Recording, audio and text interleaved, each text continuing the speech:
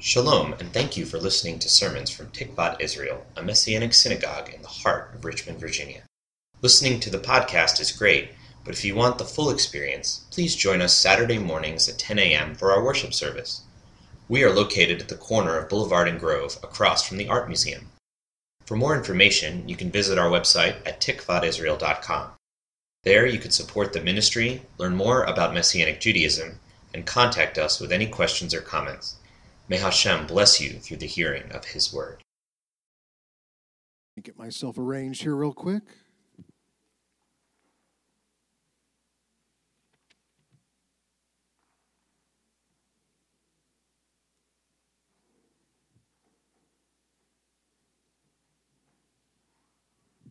Let's begin in prayer, shall we? Father, please let your Holy Spirit fill this place. Please anoint us for teaching and for learning, for speaking and for listening, and for doing mightily your service out there in the world. In the name of Messiah Yeshua. Amen. So we are at day 21, week 3, going on week 4 in our Omer countdown in Shavuot. We've completed Passover and we are moving on to Shavuot in the Gentile Christian church. In the Gentile Christian church world, they've completed Easter and they are progressing to Pentecost. And these are temporal time transitions, but they also mark a transition, a progression of God's people that they've experienced. For Israel, it went from their progression from simply being redeemed from slavery to the bestowal of the Torah on them.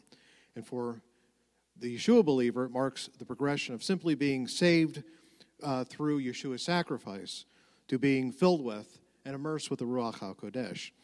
And it's that thing that I want to speak to you this morning about, the encounter that we have with the Ruach HaKodesh, the Holy Spirit. It is extremely important to understand the full ramifications of what happened on Shavuot morning to the Yeshua disciples. And in short, this congregation would not exist were it not for the move and the outpouring of the Holy Spirit. No congregation of Yeshua believers would exist were it not for the leading and the action of the Holy Spirit, the Ruach HaKodesh among us. It is an essential element for our existence, an essential element for the existence of the wider ecclesia, for the wider body of Yeshua believers. In short, to put it in modern, contemporary terms, the Ruach HaKodesh is our killer app. It is our killer app. What do I mean by a killer app?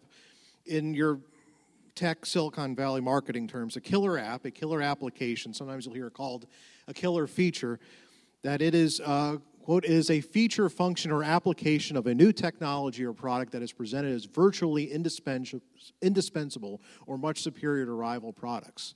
It is a program that is so necessary or desirable that it proves the core value of some larger technology. In other words, it's the new thing that everyone has to have and they can't get anywhere else. In the late 70s and the 80s, every business, they had to buy these big, chunky, blocky, remember these Apple IIs and these IBMs, they had to get those because they had on there a very important spreadsheet and word processing applications on them that made basic business functions much easier. It revolutionized the American economy. Later on, we got our big, we traded in our big chunky flip phones, right, our dumb phones for smartphones. Why? Because it has a PC-like operating system on it. It's a little computer in your pocket, and it's very valuable. So it's the feature that it gets mass consumer interest because it basically revolutionizes their lives. It solves problems they didn't even know they had. And it makes the enterprise, the people who have this feature, it makes them a huge success. It makes them a household name. That's what I mean by a killer app. How is the Ruach HaKodesh, how is the Holy Spirit our killer app here? Shavuot morning, the upper room in Jerusalem. How many Yeshua believers were there? Roughly 120. Now think about this. You have Yeshua. He spends 3 years among the Jewish people. He taught the best teaching possible. He preached the best sermons possible. He worked the greatest miracles possible. He healed people, cast out demons, multiplied loaves and fishes, even raised people from the dead. He himself died and came back from the dead, and he appeared to multiple eyewitnesses, hundreds of eyewitnesses. And the end of all of that, how many committed, sold-out Yeshua believers were there? 120. A good percentage of which were his family, by the way. So that was Shavuot morning. And those believers were not yet filled with the Holy Spirit. Then those 120 people get filled with the Ruach HaKodesh. How many believers were there at the end of the day? 3,000. So a 2,500% increase in believers. So despite everything Yeshua had done, I hope I got the math right there. Despite everything Yeshua had done in his ministry on earth, as a corporeal person, in the course of 3 or so years, there were 120 believers. In a matter of hours, the Spirit of Yeshua, he goes out working among the people, right? And that results in 3,000 believers. And eventually, thousands and millions and billions more. That despite everything that had happened before in the Gospels, the outpouring of the Holy Spirit was necessary. It was indispensable for the Yeshua congregation to get going. And that's what I mean by the Ruach HaKodesh being our killer app. There is no Yeshua community without the working of the Holy Spirit among us. And so it's vitally important for us to understand the Ruach HaKodesh, the Holy Spirit, and how it is working among us. But it's also a hard thing to talk about, right? Because there's some good, faithful, committed, Bible-believing, Yeshua-loving believers out there. But if you show them Scripture and what Scripture says about the Holy Spirit, it makes them a little nervous because of maybe what they've experienced and what they've seen out there in the world in light of what they've seen, right? Because you know what happens when a big Silicon Valley giant, when they come out with a killer app that everyone has to have, you get shady, unreputable competitors who will make a cheap knockoff counterfeit product and try to steal your customers, right? And that's what Satan's out there doing, that there are out there some mentally, emotionally, spiritually unstable people, some unstable people out there. There are exploitive and abusive people out there who will try to sell you a cheap knockoff counterfeit version of Holy spirituality. But we can't throw away the baby with the bathwater, right? We are commanded by Scripture to be discerning, to test the spirits, so that when, not if, but when the Ruach HaKodesh moves in our midst, we'll be able to identify it, know it, and act accordingly, right? So let's talk about the Ruach HaKodesh here. We got 3 big questions we're going to go over here. The Ruach HaKodesh, what is it? That's a good one. How do we get it? And what does it do when we get it? So what is it? How do we get it?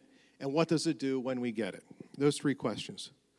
The first thing that we need to know about the Spirit, the Ruach, is that it is God. It is the presence of God. It is the Shekinah, it is the Kavod, it is the glory of God, that the abiding presence of God in our midst. Now what happened on Shavuot morning to the upper room for the Yeshua believers, it was amazing. It was miraculous, it was surprising, but it was not unprecedented. It had actually happened before, at least twice before in Scripture. We read in Exodus 40 the following. Now it happened during the first month of the second year, on the first day of the month, the tabernacle was raised up. So Moses finished the work. Then the cloud covered the tent of meeting, and the glory of Adonai filled the temple. Moses was unable to enter the tent of meeting because the cloud resided there, and the glory of Adonai filled the tabernacle. Fast forward to Solomon's day in 2 Chronicles 7. Now when Solomon finished praying, the fire came down from heaven and consumed the burnt offering and the sacrifices, and the glory of Adonai filled the house. And the Kohanim could not even enter the house of Adonai because the glory of Adonai filled the house of Adonai. When all Bnei Israel saw the fire come down, the glory of Adonai above the house, they bowed down on the pavement with their faces to the ground, prostrating themselves and praising Adonai, saying, "For he is good and his mercy endures forever." And now again, fast forward to Acts 2. What happened? When the day of Shavuot had come, they were all together in one place. Suddenly there came from heaven a sound like a mighty rushing wind, and it filled the whole house where they were sitting, and tongues of fire spreading out appeared to them and settled on each one of them. They were all filled with the Ruach HaKodesh and began to speak in other tongues as the Ruach enabled them to speak out. So, in the Torah, they built a tabernacle, the glory of God, this big, shiny Shekhinah came down upon it. In the Tanakh, Solomon builds this temple, and then the glory of God, this big, bright, shiny, burning glory of God comes down on the temple. But in the apostolic writings, something different happens. Instead of the glory or the presence of God going into a tabernacle or into a temple, it goes into us. You are the temple. You are the tabernacle for the abiding presence of God. And this is an extremely important concept, something you may have heard me talk about or teach about before, but it bears repeating. You are a temple for the Ruach HaKodesh, for the Holy Spirit. You are a God container. And it's a very important concept for how you perceive yourself and conduct yourself. If I were David Rudolph, I would make you repeat that 3 or 4 times. It's so important. If I were David Wine, I'd make up a Broadway musical number about it. I mean, it's important. You are a temple of the Holy Spirit. And every single person here is capable of housing the Spirit of God inside of them. And that makes you very valuable, very precious. It makes you priceless.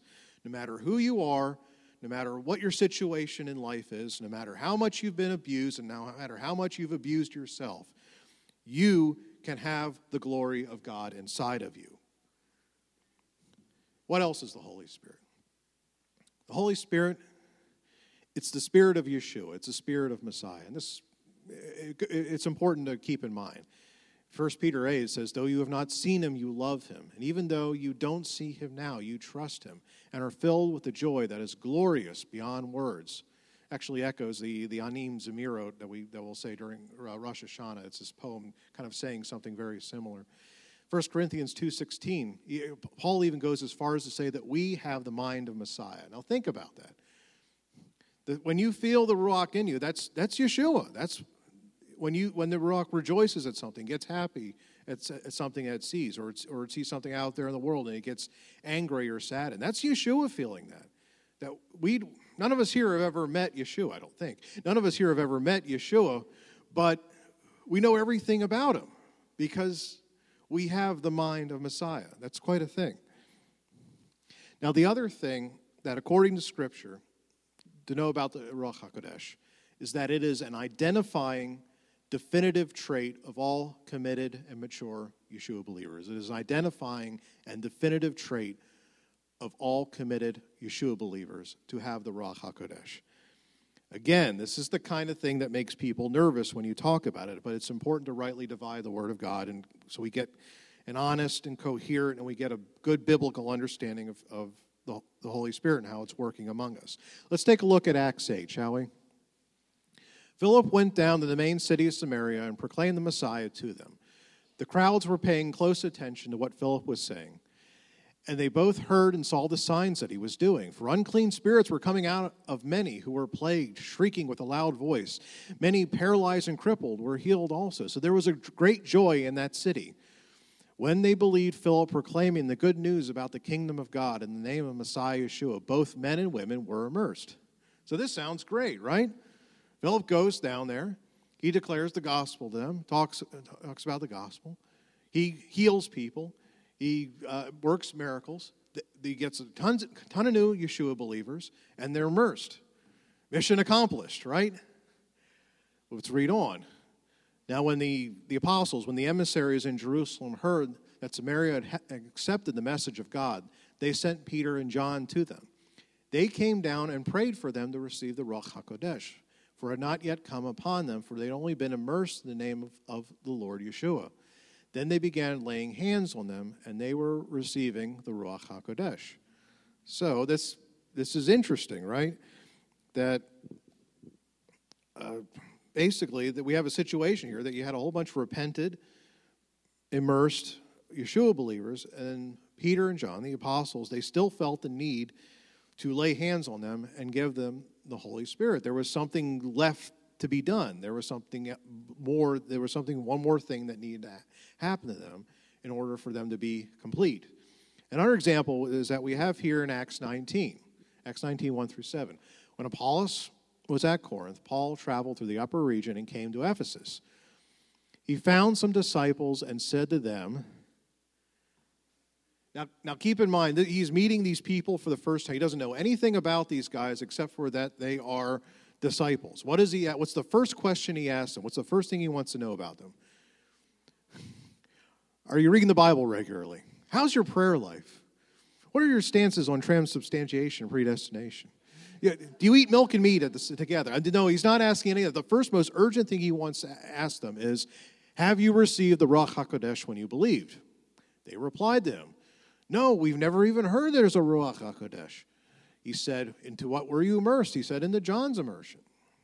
Paul said, John immersed with an immersion of repentance, telling the people that they should believe in the one coming after him, that is, in Yeshua. When they heard this, they were immersed in the name of Lord Yeshua. And when Paul laid hands upon them, the Ruach HaKodesh came upon them, and they began speaking in tongues and prophesying. In all, there were about 12 men. Now, again, this is the kind of thing that makes some people uncomfortable, right? Because there's a lot of people out here, a lot of people in here that many of us believe. Many of us have repented to Yeshua. We took an altar call or said a sinner's prayer or whatever. That many of us here may have been baptized in a Gentile tradition or immersed as adults. But we haven't necessarily had an incident where we've gone around speaking in tongues, prophesying, exhibiting a lot of miraculous charismatic activity. And we may indeed feel very deeply connected to God and Yeshua in our own personal spiritual lives, but we haven't necessarily been doing Holy Spirit charismatic stuff. So what's going on here? I mean, how do we process this? Well, here's one way. Here's one way to do this. When I was young, I was about 15 years old. I was a brand new believer in Yeshua. I was just beginning to read the Bible. I went to a youth Bible study, and I got in trouble, and I got chewed out by the youth director. I think some of you who've been in with me in Bible studies can understand how this could happen. But if you imagine you adult me, then imagine what teenage me must have been like. It was, but the youth director, he was giving a teaching on Acts 2, what we just read, the day of Pentecost, Shavuot, and he said, this was the first time the apostles and the disciples have received the Holy Spirit. And I chime in and I said, no, it wasn't. I said, yes, it is. That's Pentecost. That's the day they all received the Holy Spirit. I said, no, it wasn't. They got it earlier. And he tells me, well, when? When did they get it earlier? And I said, well, it was in John's gospel, I think. He's like, well, where in John's gospel? And I said, well, I don't know. I think it was the end part, after Yeshua came back to life. And so he's still, he doesn't believe me. But then he goes later on, he checks it out, and then he says, sorry to me, because I was right. Actually, we were both right, but maybe I was a little more right here. But let's take a look at John 20, right? Can we have John? It was evening on that day, the first of the week, when the doors were locked, when the disciples were. That Yeshua had just been resurrected, and this was the evening after. Yeshua came and stood in their midst and said to them, he basically walked right through the wall, and said to them, Shalom Aleichem.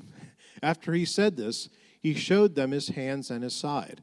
Then the disciples rejoiced when they saw the Lord. Yeshua said to them again, Shalom Aleichem. As the Father has sent me, I also send you.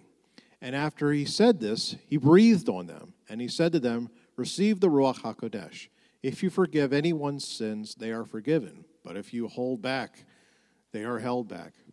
So what's going on here? When did they receive the Holy Spirit first? Did they receive it in John 20 or in Acts 2? What's going on? This is important.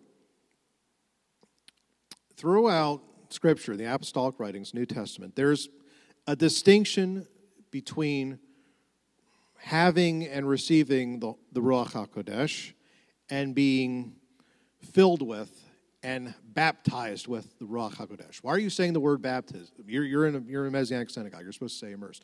Well, I'm saying because that's the Greek root, is baptizo, which means soaked, dunked, dipped in, saturated. that there's a distinction between having the Holy Spirit, which all born-again believers have, and being at certain times and in certain places, being immersed with and having the Holy Spirit come on somebody with power. And that happens at certain times and places. For example, we read the following in Acts 4. As Peter and John were speaking to the people, the Kohanim, the captain of the temple, and the Sadducees came up to them. They were indignant because Peter and John were teaching the people and announcing in Yeshua the resurrection of the dead. So they grabbed them and put them in jail until the next day, for it was already evening. But many who heard the message believed, and the number of the men came to be about 5,000. On the next day, the rulers and elders of the Torah scholars were gathered together in Jerusalem. Annas, the Kohen Gadol, was there, and Caiaphas, and John, and Alexander, and all those who were of high priestly descent. When they placed Peter and John in their midst, they began to inquire, "By what power and what name did you do this?"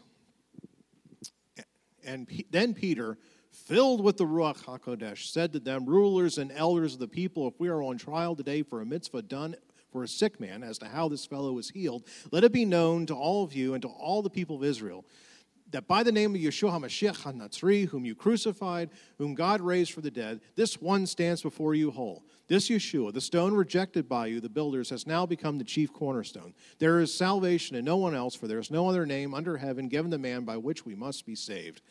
Now when they saw the boldness of Peter and John and figured that they were laymen without training, they were amazed.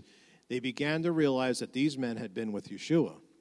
Later on it says the following: As soon as they were released, Peter and John went to their own people and reported all that the ruling Kohanim and elders had to say to them.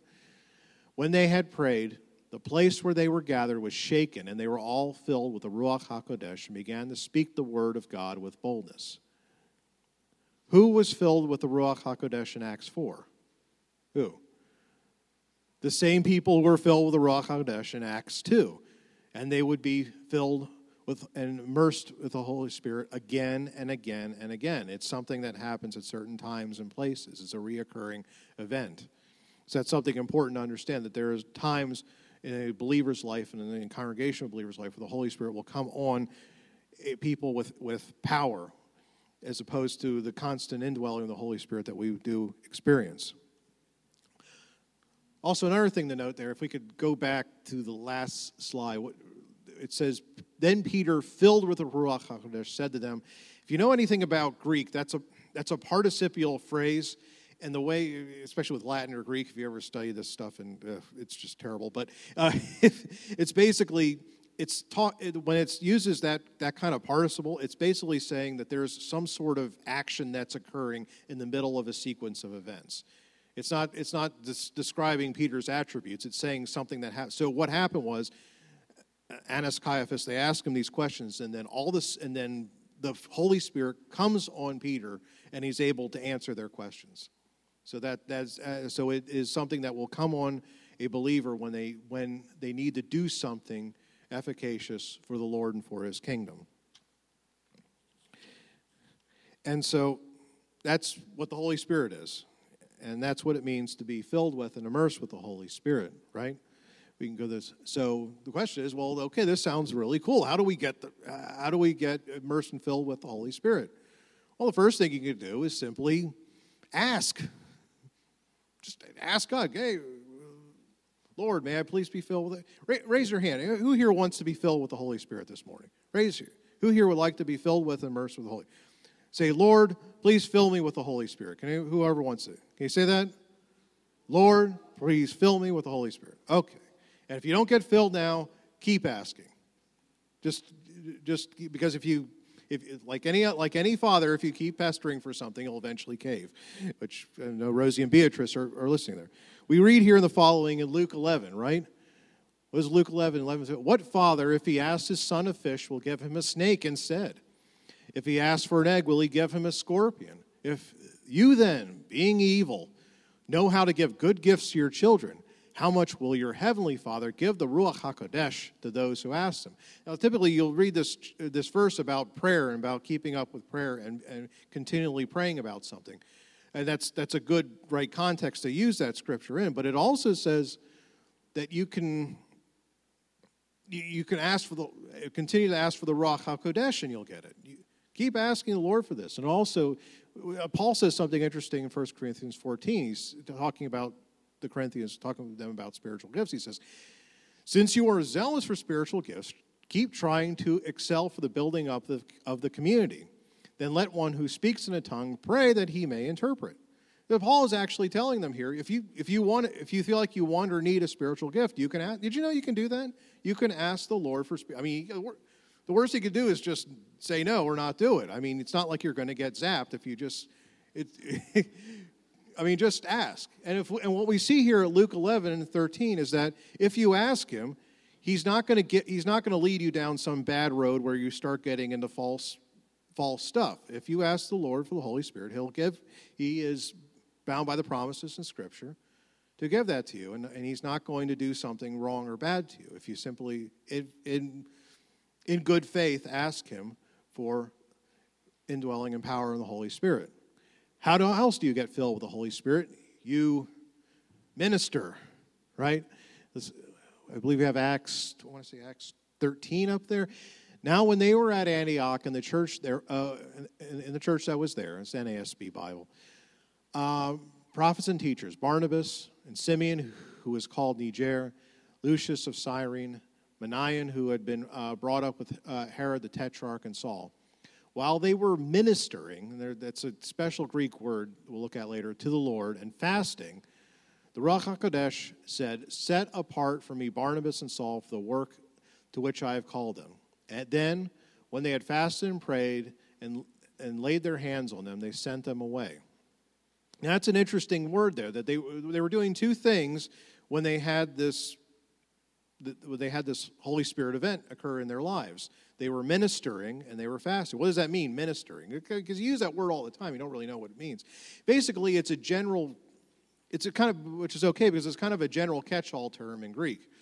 That it basically means to fulfill some sort of office or official duty. And later on, it was used in regard to the priests and their priestly duties that that Levites had, the Levitical priests had. And so the question, we don't have a temple to go do sacrifices in or anything. So how do we minister? How do we minister to the Lord?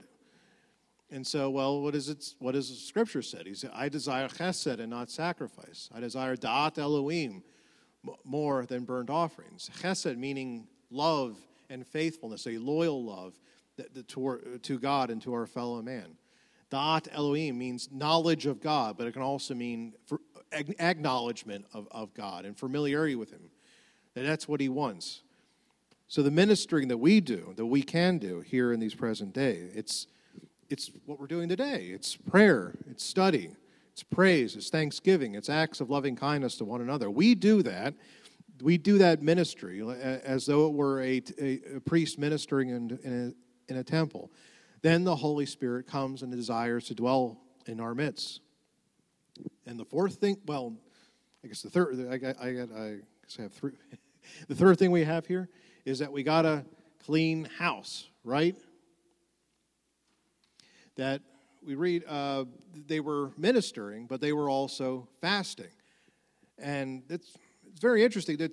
There's good historical reason to believe that fasting was a lot more common in the Yeshua community than it was in modern times. They might have done it a lot. Well, we do it maybe 2 times a year. They may have been doing it multiple times, like maybe once or twice a week even, fasting. So the very devout people.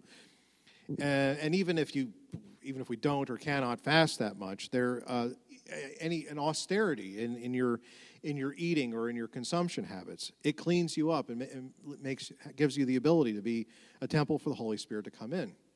Daniel 10:11, the last book of Daniel, he receives this grand prophetic vision from the Lord. What was he doing before he got that grand prophetic vision of the Lord? It says, I ate no rich food, nor did meat or wine enter my mouth, nor did I anoint myself with oil until the end of 3 weeks. So it wasn't Daniel was not fasting before he got this vision. He was just eating very austerely and simply, which is very interesting, right? Did you know that the Bible says that how you eat and the things you consume can affect your prayer life and your spiritual life? That's actually in there. I mean, and later on in Ephesians 5:18, Paul says, "Do not get drunk with wine, for that is recklessness. Instead, be filled with the Ruach." And in Paul's mind, those two things are mutually exclusive. That if you are intoxicated, if you are under chemical influence, if you are engaged in other bad bodily activities, that it's going to hinder your ability to be filled with the Holy Spirit. Again, we are a temple. Our bodies are a temple. And it's possible that we can grieve the Holy Spirit and make it unpleasant for him to dwell and stay with us. That you instead of getting a 5-star rating, we get only a 2 or 1-star rating when he stays with us. I mean, we don't want that to happen, right? If we maintain good, honorable physical and mental habits, then the Holy Spirit will want to fill us and give us power and immerse us. And so we see here, we have our slides up here, that we have we see what it is and we see how we can get it, right? Now the third thing is what happens, what does the Holy Spirit do when we get it? Well, first we should talk about what the Holy Spirit does, what does not happen because you have the power and the baptism of the Holy Spirit. What it does not do, or at least what it does not do in this present age, is that it's not going to make your life perfect. It's not going to make you behave. You won't necessarily behave perfectly, or feel perfectly, or make perfect decisions and take perfect actions. Paul, he was clearly a man who was immersed in the Holy Spirit. Paul also had a thorn in the flesh. 2 Corinthians 12:7. He had some what he called a thorn in the flesh, some physical condition that he equated with satanic oppression. Paul, he wrote to the Thessalonians, and he said, I really wanted to visit you, but, quote unquote, Satan prevented me from being able to visit you. So he had a Holy Spirit baptism, but it was not something that made him invincible or able to do whatever he wanted. And later on, Paul writes 2 letters to a congregation in Corinth, and he writes in depth about charismata, about the working of the Holy Spirit in that community. He had a lot to say to them because these people were clearly having Holy Spirit activity going on in their congregation, a lot of it. Does that mean that the congregation in Corinth, that was a model congregation that we should all emulate? No. They were having a lot of weird problems going on in that congregation. They had fellow members suing each other in court. They had weird, sick, incestuous activity going on with members of that congregation, along with a lot of other bad acts that they were doing. So he wrote in depth about admonishing them. So these were very imperfect people, but they were still having the Holy Spirit act in their midst. Be very careful. Be very careful about judging what the Holy Spirit is doing with another believer. Right? Like Sonia was talking about, that somebody may have, they may be sick, they may have a physical condition or other things. Be very careful about judging what the Holy Spirit is doing with another believer.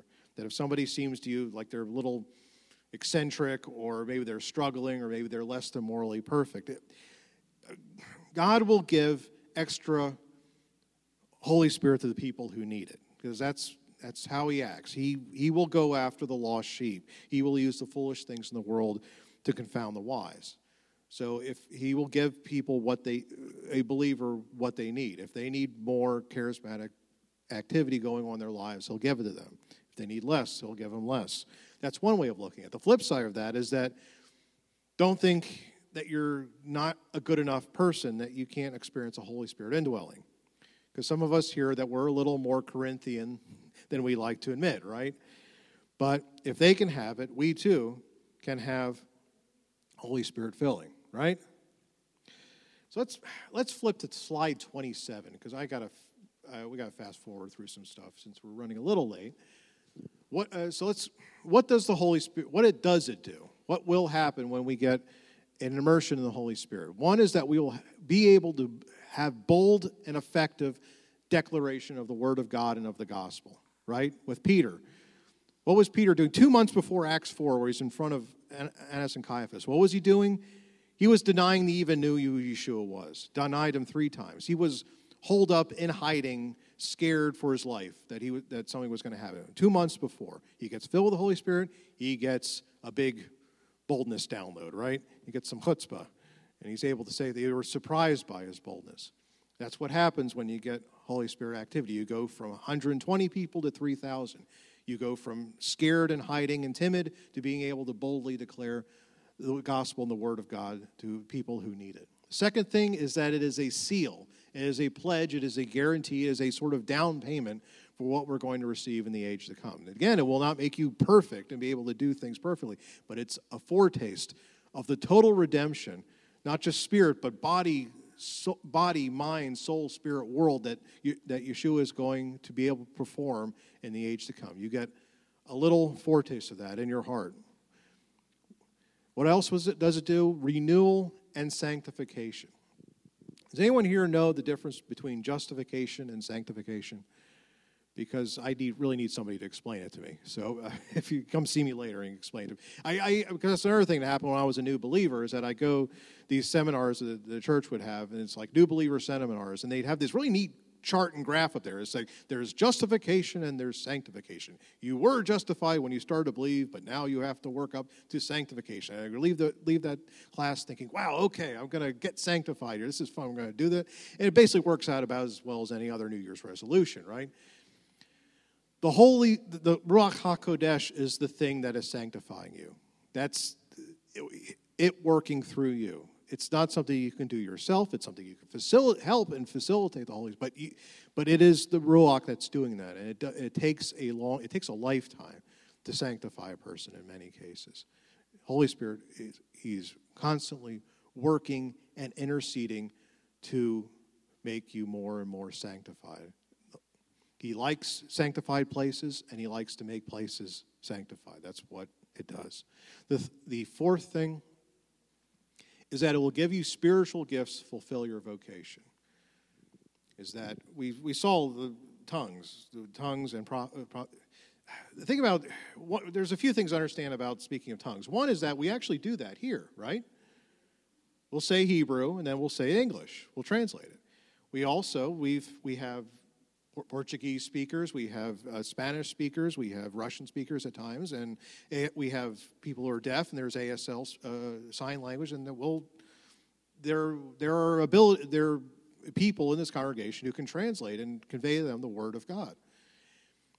Back in the first century, it was a much more urgent problem because they didn't have any mass media or mass communication back then. If you traveled probably 20 or 30 miles in either direction, you would probably encounter somebody speaking a completely different dialect than what you were speaking. It would be uncomfortably difficult to talk to different Greek speakers, let alone throw in their Hebrew or Aramaic or Latin or the other dialects they were speaking. It was a big problem, so that if you had miraculous speaking of tongues, you were all of a sudden able to talk to people you couldn't talk with before, that the gospel, the word of God, could spread a lot faster. So again, the Spirit was giving people what they needed at the time that they needed it.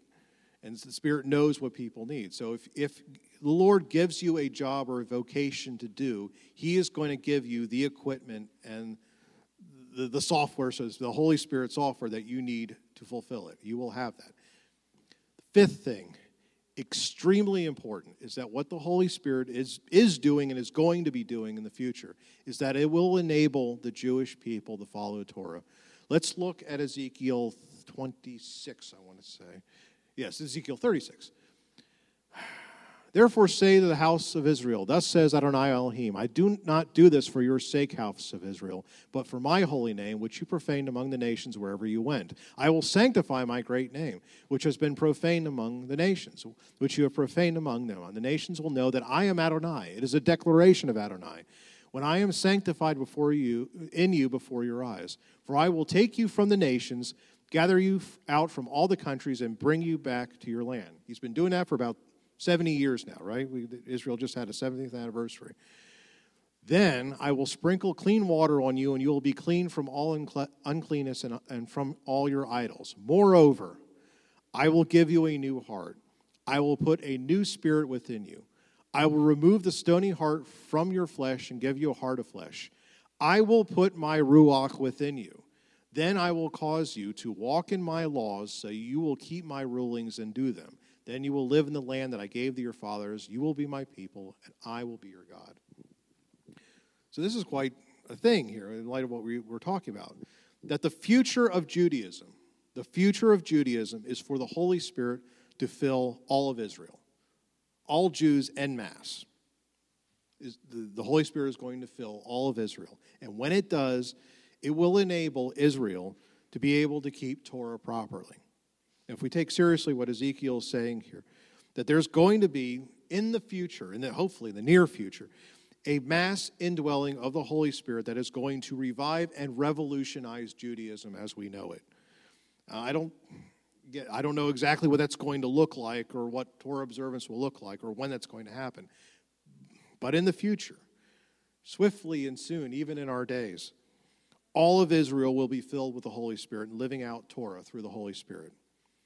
And the people you see here in this room today, that we're the first fruits of that.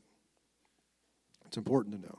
I've been involved in Messianic Judaism for about 10 years or so, going on 11 years, a good decade, good solid decade. And one observation I made about in Messianic Judaism is that they're preoccupied with about two things in particular, two things that really preoccupy people. One is congregational growth and outreach, right? Every convention you go through, it's congregational growth and outreach. How do we grow a congregation? How do we reach out to the Jewish people? How do we get people in the pews? There's a lot of thought, there's a lot of prayer, there's a lot of dialogue that has been devoted to that issue. The second thing that Messianic Jews like to talk about and debate about a lot is proper Torah observant. How to be properly Torah observant. Like how? I mean, do we have to act Orthodox? Do we act Reformed? Do we act conservative? Do we act somewhere in between? Do we eat milk and meat together? What do we do on Shabbat? I mean, all these things. How do we be properly Torah observant? What Scripture shows us is that the ultimate answer to both of those questions lies in the working of the Ruach HaKodesh in our community. That the Holy Spirit will enable bold, effective declaration of the good news to the Jewish people. And that the Holy Spirit, the Ruach HaKodesh, will enable and guide the Jewish people to keep Torah. That is why it is our killer app. It is what makes the Yeshua congregation exist and grow and thrive, and it's ultimately going to be the killer app for Israel too. It's going to be the thing that brings a new life and a new heart to all of Israel in the age to come, swiftly and soon, even in our days. Shabbat Shalom.